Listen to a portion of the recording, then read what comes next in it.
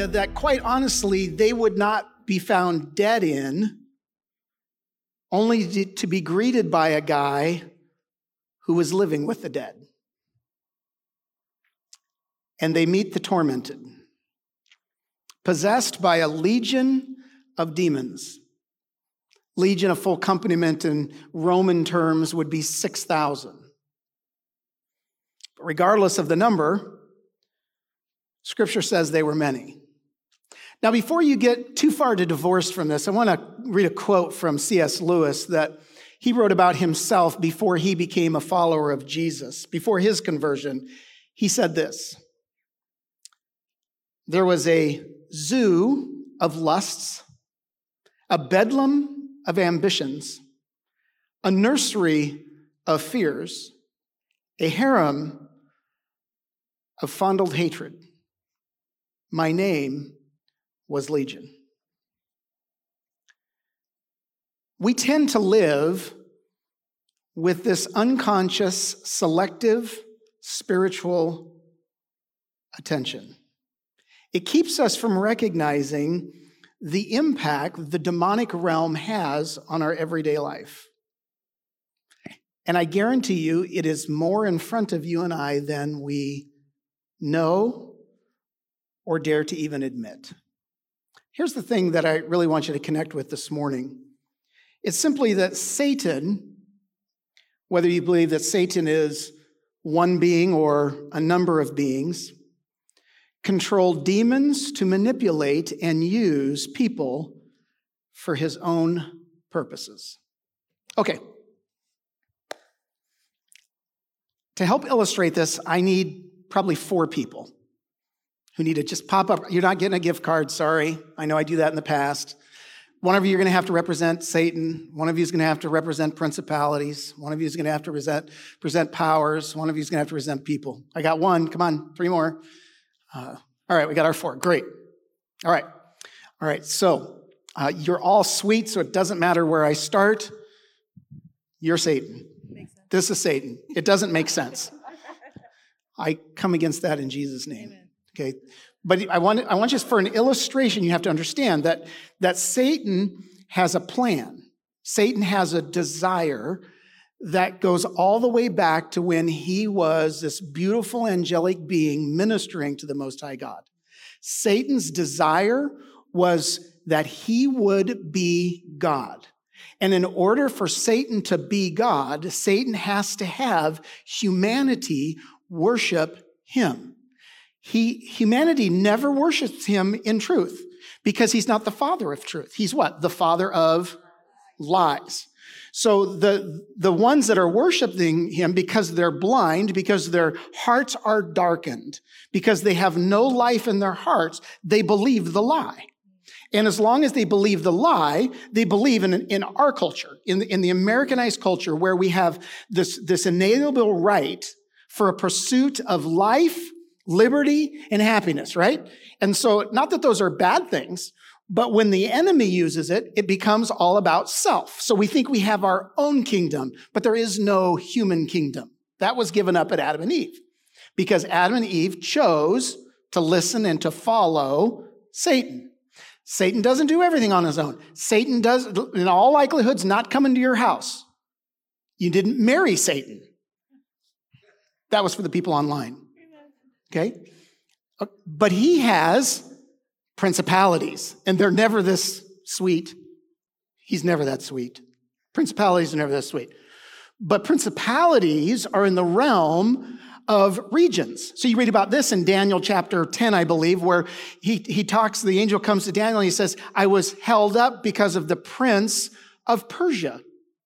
And so when we think about say, for example, you think about the United States or Puerto Rico, or you think of areas in the world, then what you have is you have these principalities that are under the direction of Satan.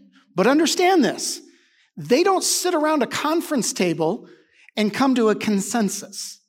This interaction that is moving this way as we go along only moves through fear.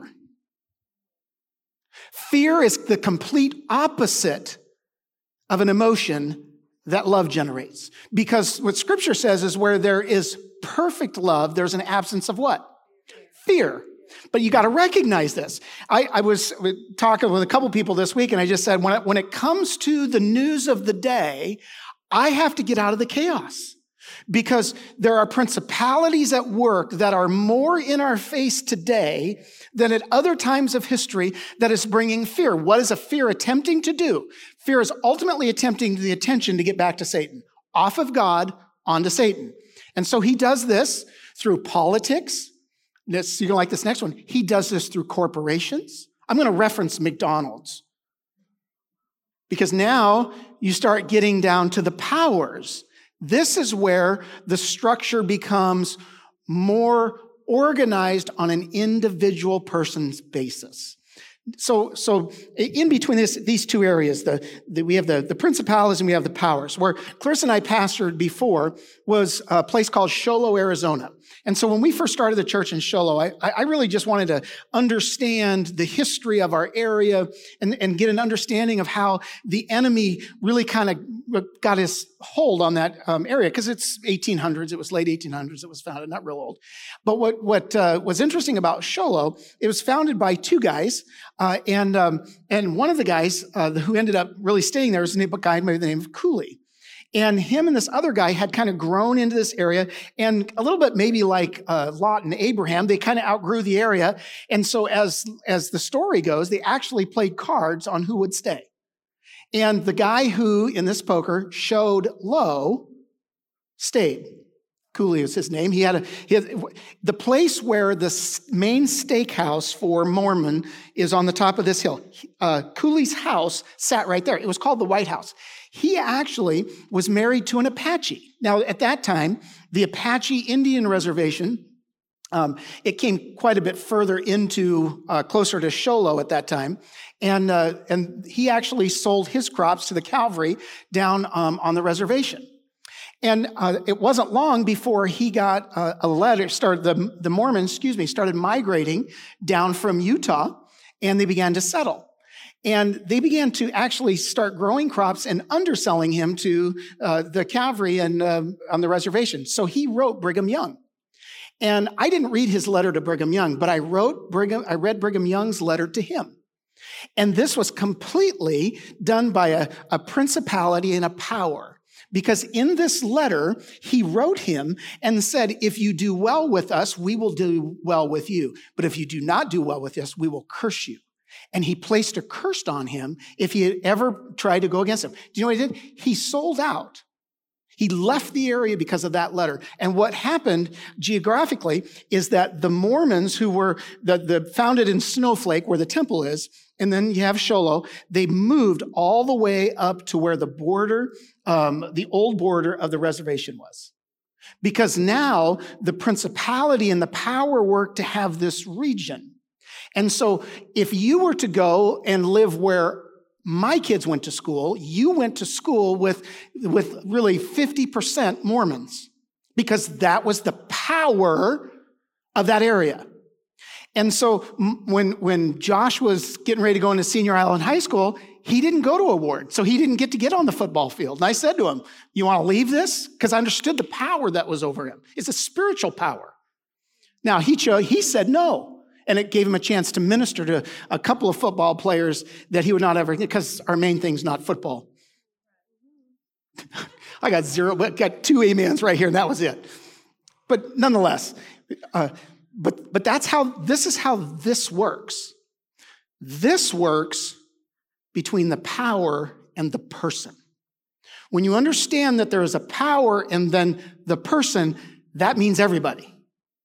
You have powers that are against you. Sorry. I'll encourage you before you go. But at this point, you've got to understand there is a power that is at work against your and I's soul. There are powers that can end up like the man in the scripture that I read, where there is legions in them. And I want to stop just here for a minute, because I want to address something that's common when it comes to the whole topic of demonic and possession, because you got to understand what possession means. Possession means you own it. You own it. You don't own yourself. Either God owns you or Satan owns you. And this is the great lie of Satan. Who's God? He's withholding from you. So when Adam and Eve believed that lie, when Eve believed that lie, and then Adam loved Eve enough to go in it with her, they turned away from God and turned toward Satan. And Satan had the rule and reign of this world. And so from then until now, he's ruling. Now, in the midst of that is the kingdom of God. But before we get to the kingdom of God, understand this. It's not just because I'm not possessed, just because I'm not owned by Satan, does not mean that he is not influencing and impacting and moving your life in a way that God doesn't want it to go. Don't ever believe that. He works overtime on this. And so what we have to do is before we can ever meet people who are tormented, we have to recognize how and where the enemy torments us. So when you talk about things like sickness, or you talk about things like, this is part of sickness, you talk about mental health, that kind of thing. There are things that have been laid by Satan since the fall that go all the way down to us. That actually, directly, there are no principalities nor powers that need to be directly involved. And if they're involved, it's only because they're advertising for us to eat chicken nuggets 5 times a week. You know what the result of that is? Sickness, right? Typically, you find that in family lines that there are heart issues and there's cancer. Those 2 main things, right? We live in bodies that are going to die, right? Now, it doesn't mean that we don't take care of the temples. Doesn't mean that we don't do things, that we pray for healing. I love the fact that Lewis walks in today and says, son-in-law was healed of cancer this week. They got the reports, wasn't there, right? Amen. Praise God. He does that kind of thing. There are things where the principalities and the powers work to bring a disease. We're seeing a mental health disease like nothing this world has ever faced. Now, don't get me wrong. Your brain, my brain, is nothing more than flesh. It's no different than your hamstring or your bicep or any other part of your body, your heart. It's flesh. We think a lot with that flesh, so it gets a lot of time, but it's flesh. But the enemy has done things to work overtime to actually bring sickness. So from the powers to the people, you got to begin to recognize how it's influencing and how it's affecting. In a big part of this, and Clarissa and I were talking about this week, and I know some of you think I'm going to be a Chinese agent for this. I am much more into TikTok than Facebook because Facebook tells me what I want to watch. TikTok goes, oh, you like that? I'll give you more of that. You like that? I'll give you more of that. Which is when senators get up and say, all I see are scantily dressed women and perverts, TikTok gives you what you want. And people didn't recognize that there's a principality and a power at work in these people's lives. But mental health is being recognized that because of social media, because no one asks the question that they should when it comes to social media, Jesus, do I even need to know about these people's lives? Do I need to even hear their successes? Because if it wasn't for social media, you wouldn't. But we're so bombarded, we don't recognize that the enemy is at work to kill, to steal, and to destroy. And and here's the challenge I have to the American church, is the American church thinks they have so much power right here, and yet they display none right here. We'll sit and we'll do all the prayers for the right candidate to get voted in, thinking we're going to affect that, and we're not affecting this right here. For the body of Christ to be effective in our world, in any generation, in any day, this is where the battle is. And so this is the tormented. Actually, when I golf with him, I'm the tormented. That was a compliment. Because I wasn't going to say you were good looking. But if we're going to minister, if we're going to meet and minister at the speed of life to the tormented, we have to understand how they get tormented in the first place. So thank you guys. That was really good. Thank you for your help.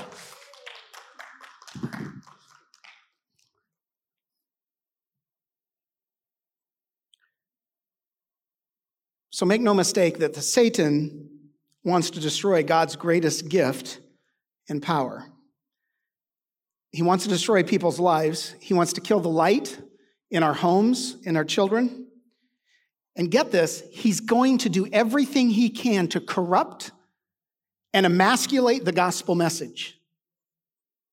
There is power in the gospel message. But if he can disempower people, he's free to steal, kill, and destroy. He's going to do everything he can in your life and my life to cause doubt, unbelief in not only who God is, but the power that was demonstrated at the cross. He's going to do everything he can to pump up your ego and stir up worry. He's going to devour the young, the weak, and the lone. Yet for me, the big picture of this is Israel when they were slaves in Egypt. They were possessed by Pharaoh. They had no control over their life. But it was God who delivered them. And so they became his possession. This is an important part of the gospel message. When we say yes to Jesus, we are not our own. We are his.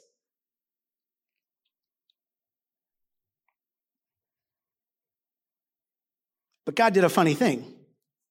He took them to the promised land, and the promised land was filled with a bunch of ites. You had the Jebusites, the Hittites, the Jebusites, all the different ites that were there. And they had to fight to overcome what was in the land.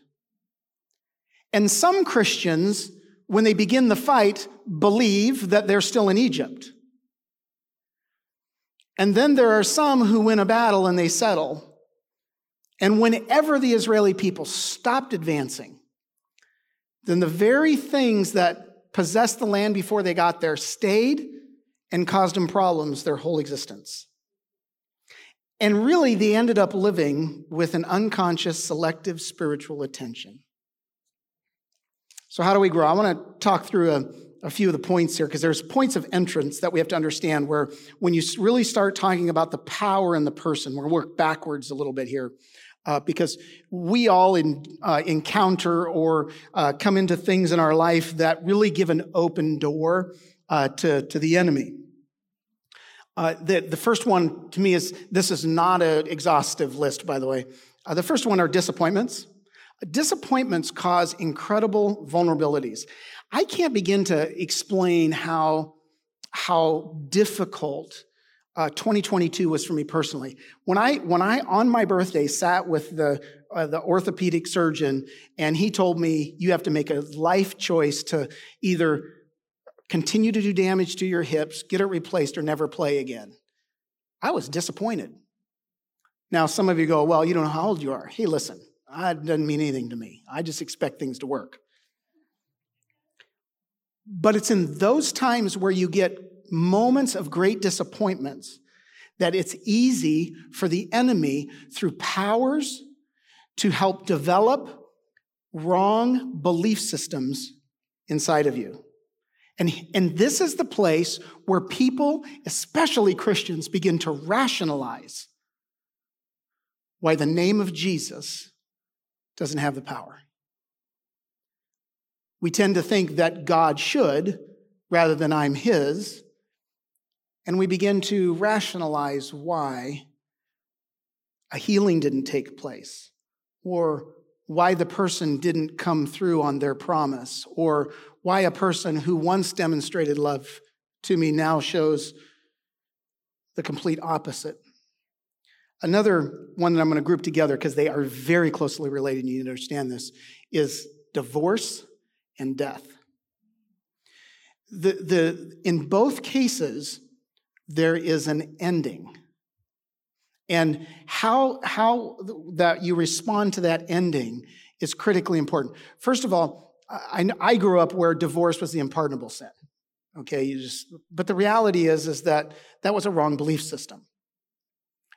There's life after divorce. Let me say that again. There's life after divorce. But if you're not careful, what will get seated at the root of your relationship is unforgiveness. There'll be a sense of shame that the enemy will work his way in. And by the way, when we talk about the power, do you know, sometimes that power looks like a parent. Sometimes that power looks like a husband or a wife or a mom or a dad or a boss or a brother or a sister or a fellow Christian that the enemy uses to bring in this feeling of guilt and shame. I don't know how many times I've heard over the years where someone walks through someone leaving them and they walk into the body of Christ and they feel like everybody's looking at like something's wrong with them. But as we dealt with even with Andy last year, the sudden going, the unexpected, why would God allow that to happen? The enemy will always throw out questions out there in an attempt to get a person distracted. One that's not often talked about besides death and divorce, and like I won't be able to go deep into any of these really, but is deviant actions. Deviant actions are these things that oftentimes are done in our childhood or our teenage years that they end up getting a foothold in our life. Paul said to Timothy this, he said, flee youthful lusts. There's just something about those formative years that the enemy he'll kind of sandbag something in there for later. And so there has to be a recognition that there was a power that was at work when we were children or when we were teenagers that he's trying to bring back again so he can get a person to live under shame, get a person to be tormented, whether that torment is out in the open or it's something that's private, but the torment is there. Another one would be biological changes or accidents where in our world, we are told, and I'm not higher anti-education by any means, but our higher education, the enemy has used really well as a principality and a power. And so in the area of psychology, the masses believe that our character is dictated by our emotions. So if you don't feel like a man, become a woman. I was even thinking about the fact that, especially in relation to this scripture, the demons referred to themselves as we, them, us. And here it's only been in the last 5 years that the government has said those are pronouns for us. Gee, where did that come from? Because we've been told that our feelings, the way we feel about ourselves, really dictate. And so it's a real open door. When a woman has a baby or becomes even pregnant, that time from early pregnancy to a year after that child is born, there are incredible emotions up and down. And it's great opportunity for the enemy to come in and sow lies. It's a place for the enemy to come in and tell the man, well, she doesn't want you anymore, just go find someone else. And so it becomes an open door for torment to really begin to move into a life. But there are also now, again, time doesn't let me go into all the different avenues. I'll come back to it here in a little bit. But points of deliverance, let's talk about that. Because there are points of deliverance. The first thing is deliverance from sin. You know the answer to this? Not a hard one. We yelled his name earlier. His name is Jesus. Jesus is absolutely the answer here. He took the punishment for every act we did it as a person due to the influence of the power that we gave up control to the principality who gives it up to Satan. Jesus took care of all that. Now, I'm kind of thinking these are great places to go. Yes, yes, yes. But the fact of the matter is the majority of the body of Christ confess that and yet don't believe it. Because we have this unconscious, selective spiritual attention. That we don't stop to look that there is an origin and there is a solution to the problems that we face. And this is critical for me. This is why communion is so critically important. This is why it's not important just to take communion at church once a month, but take it at home. Spend time at home and declare that He is the Savior of our sins. He's the one that has delivered me. It doesn't mean that I don't have issues in my flesh, But we're getting new flesh. But then there is the second thing, another delivery point that we have to talk about, and that's the deliverance of self. Because when you live in sin, okay, there's sin, that's missing the mark, but you do that long enough, it becomes iniquity. I've used this illustration time and time again, probably sick of hearing it. But it's simply this, here's the difference. If you sin, it's a little bit like, and this really works well for guys, because if we say a sign that says don't, the first thought that comes to our mind is, how can we? God, don't leave me hanging, guys. You know what I'm talking about.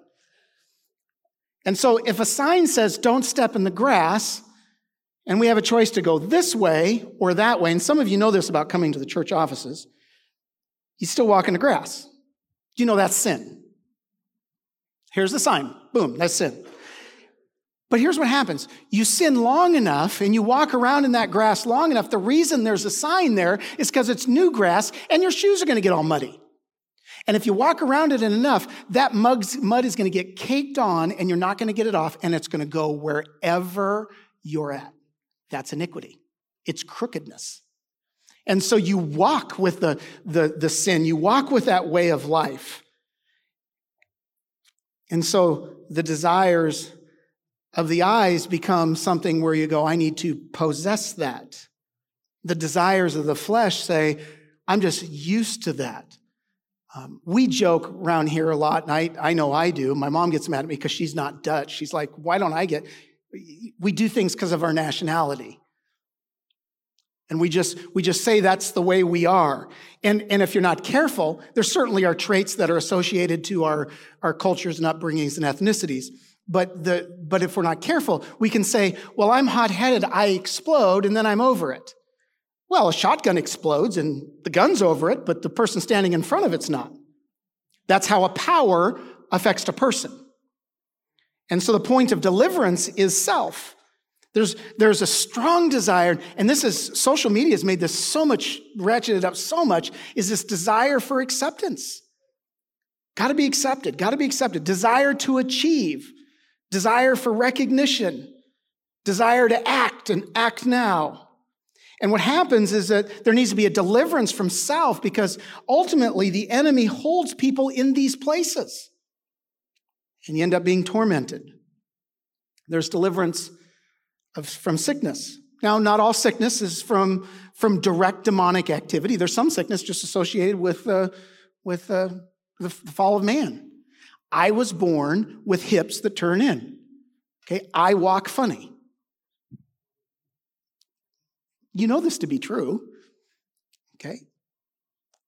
Now, does that mean that I was attacked by a demon? No. It means that when I was a kid, I wouldn't wear the corrective shoes. And so now I'm not old, as my mom just got me this shirt. You're not old, you're a classic. Okay. My hips are getting a bit worn. But there are some where their sickness is an attack of the enemy to keep them from doing what God intends for them to do. And so they are afflicted with sickness. In some cases, mental illness is an issue of the brain. And in some cases, it's the issue of the demonic. There's a power that is afflicting. There's a power that is overcome. And that kind of leads me into the fourth one, which is the deliverance from demonization. And I want you to get this. The deliverance from demonization has nothing to do with who owns you. It's not a possession thing. It's who's controlling you.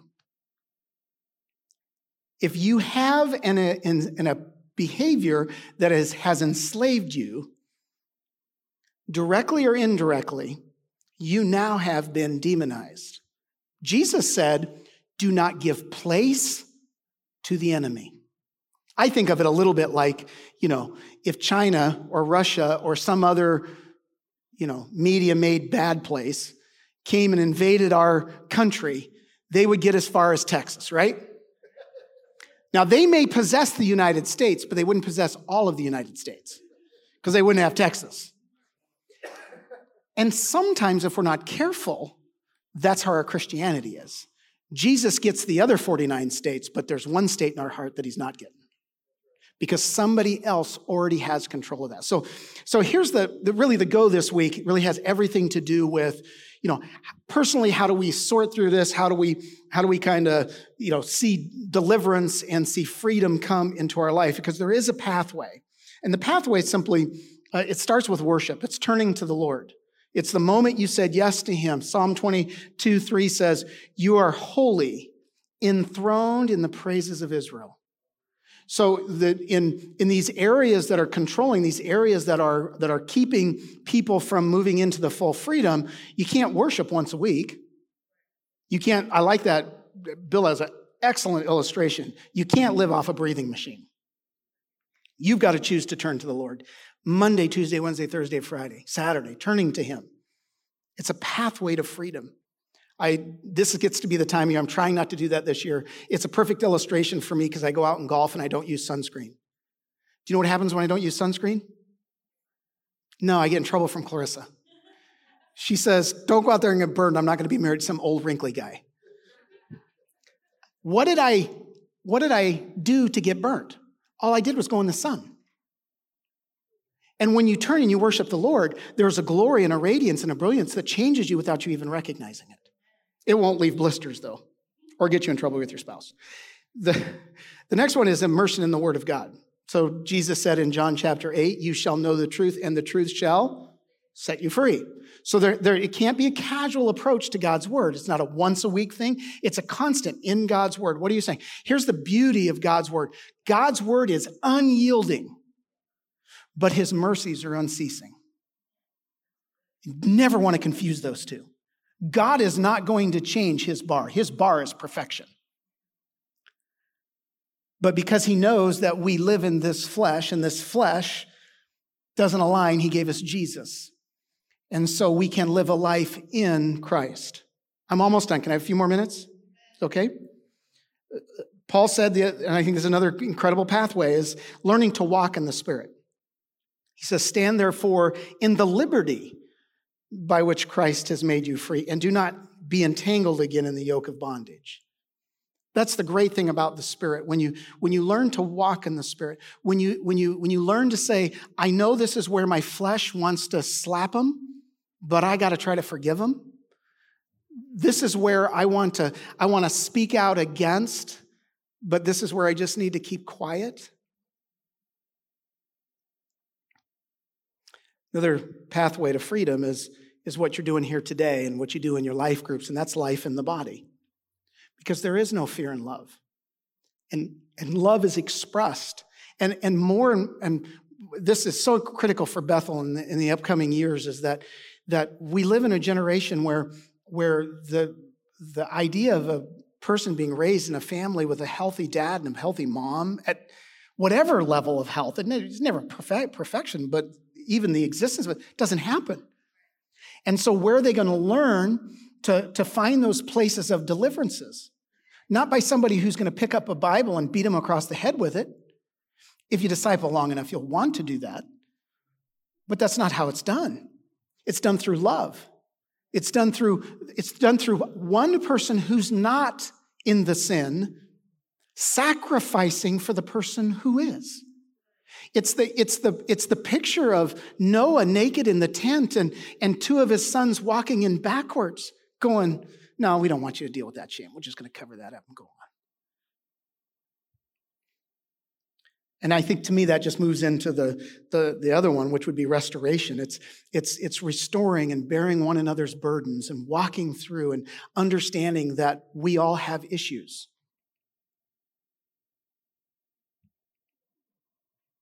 It's understanding that we all have issues. This side does.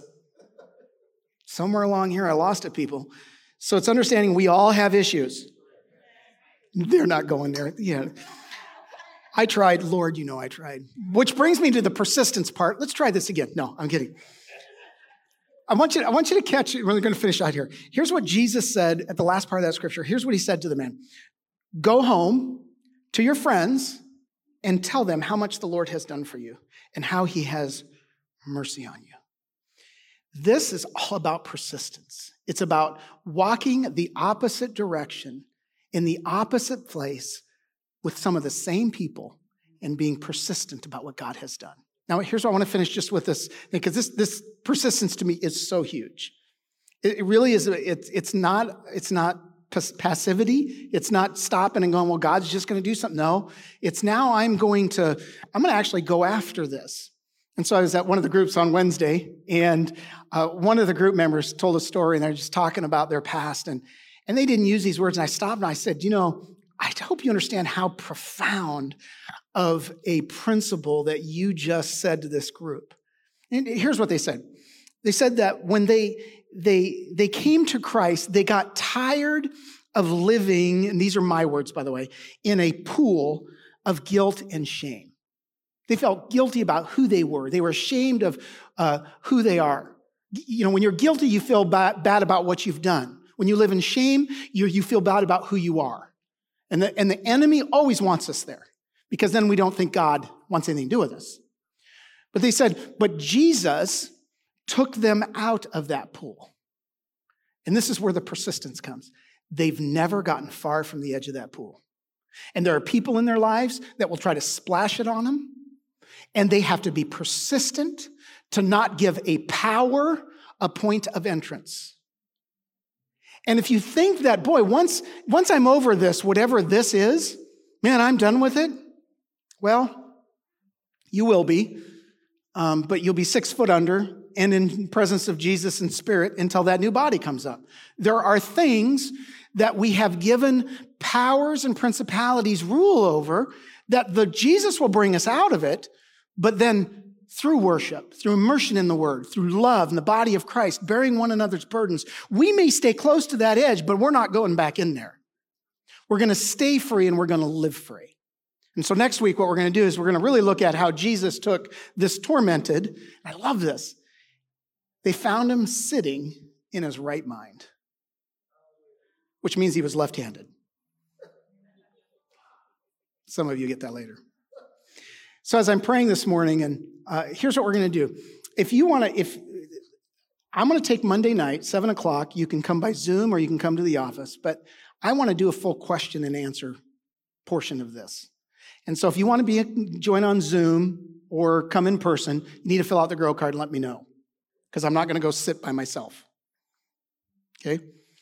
And make sure that I have, if we don't already have your cell number or your email address, so you can get the link. Because as people of God who have been called to ignite change, we have to understand how the enemy has kept people captive. And Jesus is the answer. And leading people to that place where people are in their right mind, because they're overcoming the powers and the principalities and no longer giving credence and worship to the enemy, is a huge thing. And because of all the social media and all the different types of messages that people can bring about this topic, people are way opposite ends of the spectrum. But we've got to make sure that we really do not live with any kind of real selective or unconscious selective spiritual attention. And so I want to give a little bit more time to this. So Monday night at 7 o'clock. So Father, we just come and we say yes. And Lord, I pray that you will help us to grow and to become the kind of people that behave in a manner that ignite change, that recognize that our coworkers really are mean because they have been influenced.